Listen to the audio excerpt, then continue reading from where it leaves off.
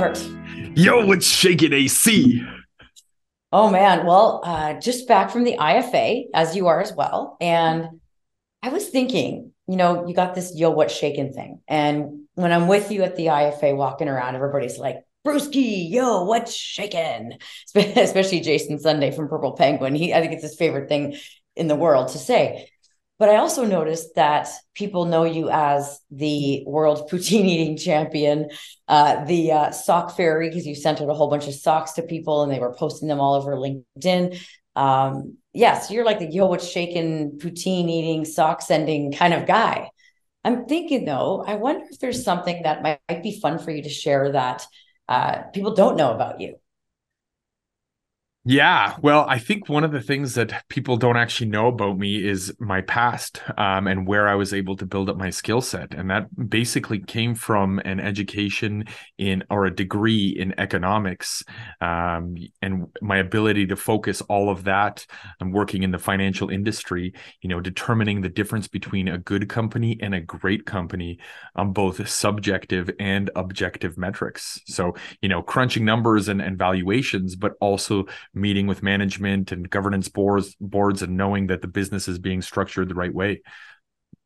Awesome, which is what I want to get into a little bit about, like shareholder value and how you approach that and why it's important for franchisees and people to be thinking about. But I think it's interesting that somebody that, again, everybody knows is this kind of fun guy with the great hair, as you would say, as you would say, that, people see you as that guy, that when you're usually somebody who is super into metrics and crunching numbers, the stereotype of like a bean counter or an accountant isn't usually somebody that's so outgoing and friendly and fun. So it's an interesting mix. So just kind of pointing that out. And when you say you spent time in the financial industry, do I remember correctly that it was like 10 years on Bay Street, which is the Canadian version of Wall Street? Yeah, it was a buy-side investment management. So for lack of a better word, a hedge fund. And, hedge funds will buy considerable amounts of shares in a company in order to achieve a profit. And it's not just finding a company that makes money. It actually boils down to shareholder value or stakeholder value, like every franchisor should be looking for in their franchisees. You could look at numbers all day long, and if they have a very toxic culture that makes everything fall apart, the numbers won't have any longevity or runway. But alternatively, like if you're constantly looking at the subjective things and you're not looking at numbers, especially ones that come with a margin of safety, then, there may also not be a runway there. Mm-hmm. Yeah. And it's so true that as franchisors, you really want to help obviously maximize the franchisee shareholder value. But these days, everybody's talking about getting acquired by a portfolio company or selling directly to private equity or all different kind of options for exiting. So good thing you have that superpower. Yes, I guess so. So let's talk a little bit about like, what's your perspective when you said, and again, I'm going to think of it through the lens of, let's think of a franchisee and how you help a franchisee. When you say determining the difference subjectively between a good company and a great company, I think is how you worded it. Yeah, exactly. And I think you're right that the focus should be on the franchisee here, because if we were going into the franchisor, there are so many additional factors to the equation that we could sit here for hours and talking about this, right? But when you look at a franchisee, for all intents and purposes, it's almost like you're looking at a corporation, not a franchise. They're their own entity, right? Like they have their own management system, probably the franchisee, their own governance board, maybe the franchisee's spouse, that tells them what to do. And then they have their own staff and their expenses and their payrolls and things along those lines. So when it comes to the subjective value of this, a lot of that is about the team, right? Which they inherit from the franchisor, the team, the core values, how the processes are put through, how the business actually runs itself, making sure that through the due diligence process, that's all kind of ironed out, right? And presumably, if that's all ironed out and they've inherited that from a good franchisor, then the next step is to find out what the where the objective value is, which usually boils down to the numbers. Okay. So what would be some things then? And maybe you kind of just answered this, but let's just get really kind of even more granular on it then. So if a franchisor determines that the franchisee's business is not in order or the shareholder value doesn't appear to be there, what can a franchisor do to help the franchisee to maximize shareholder value?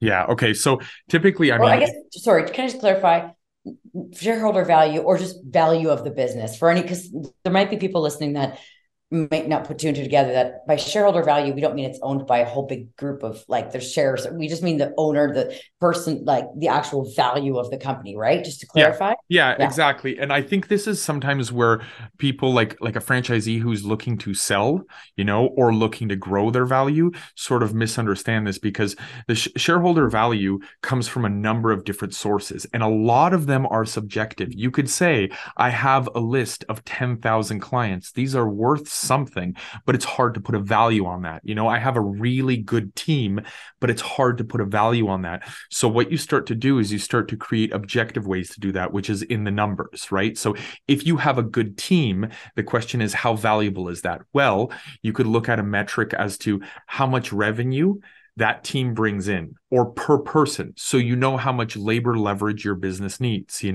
or your client list. How many of those are you able to bring back as returning customers?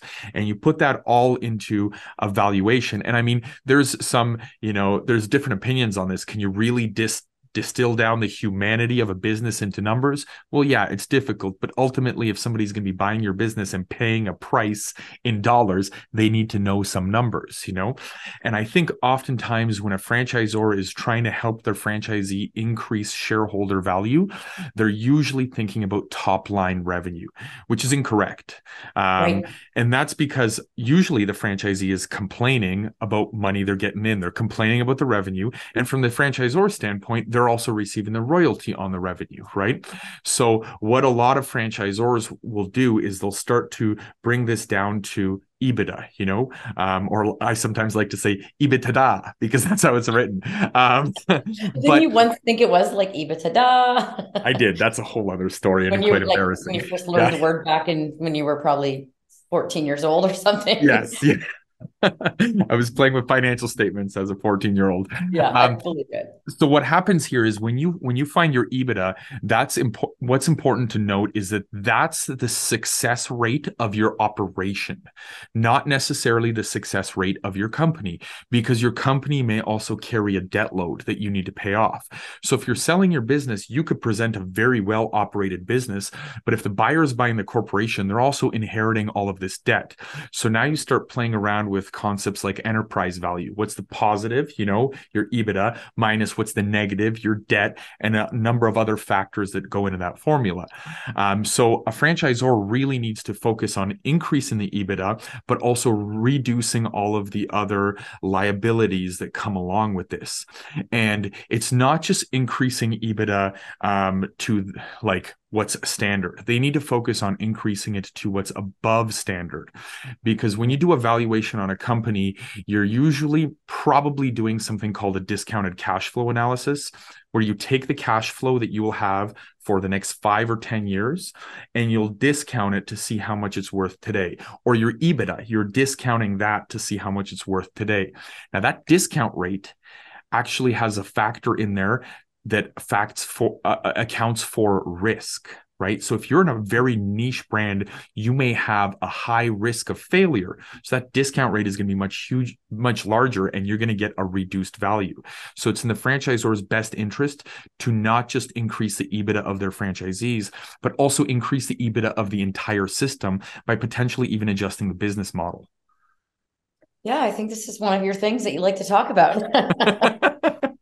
Well, before we lose anyone, we should probably wrap it up. Okay. All right, let's do that. Unless you have any last thoughts.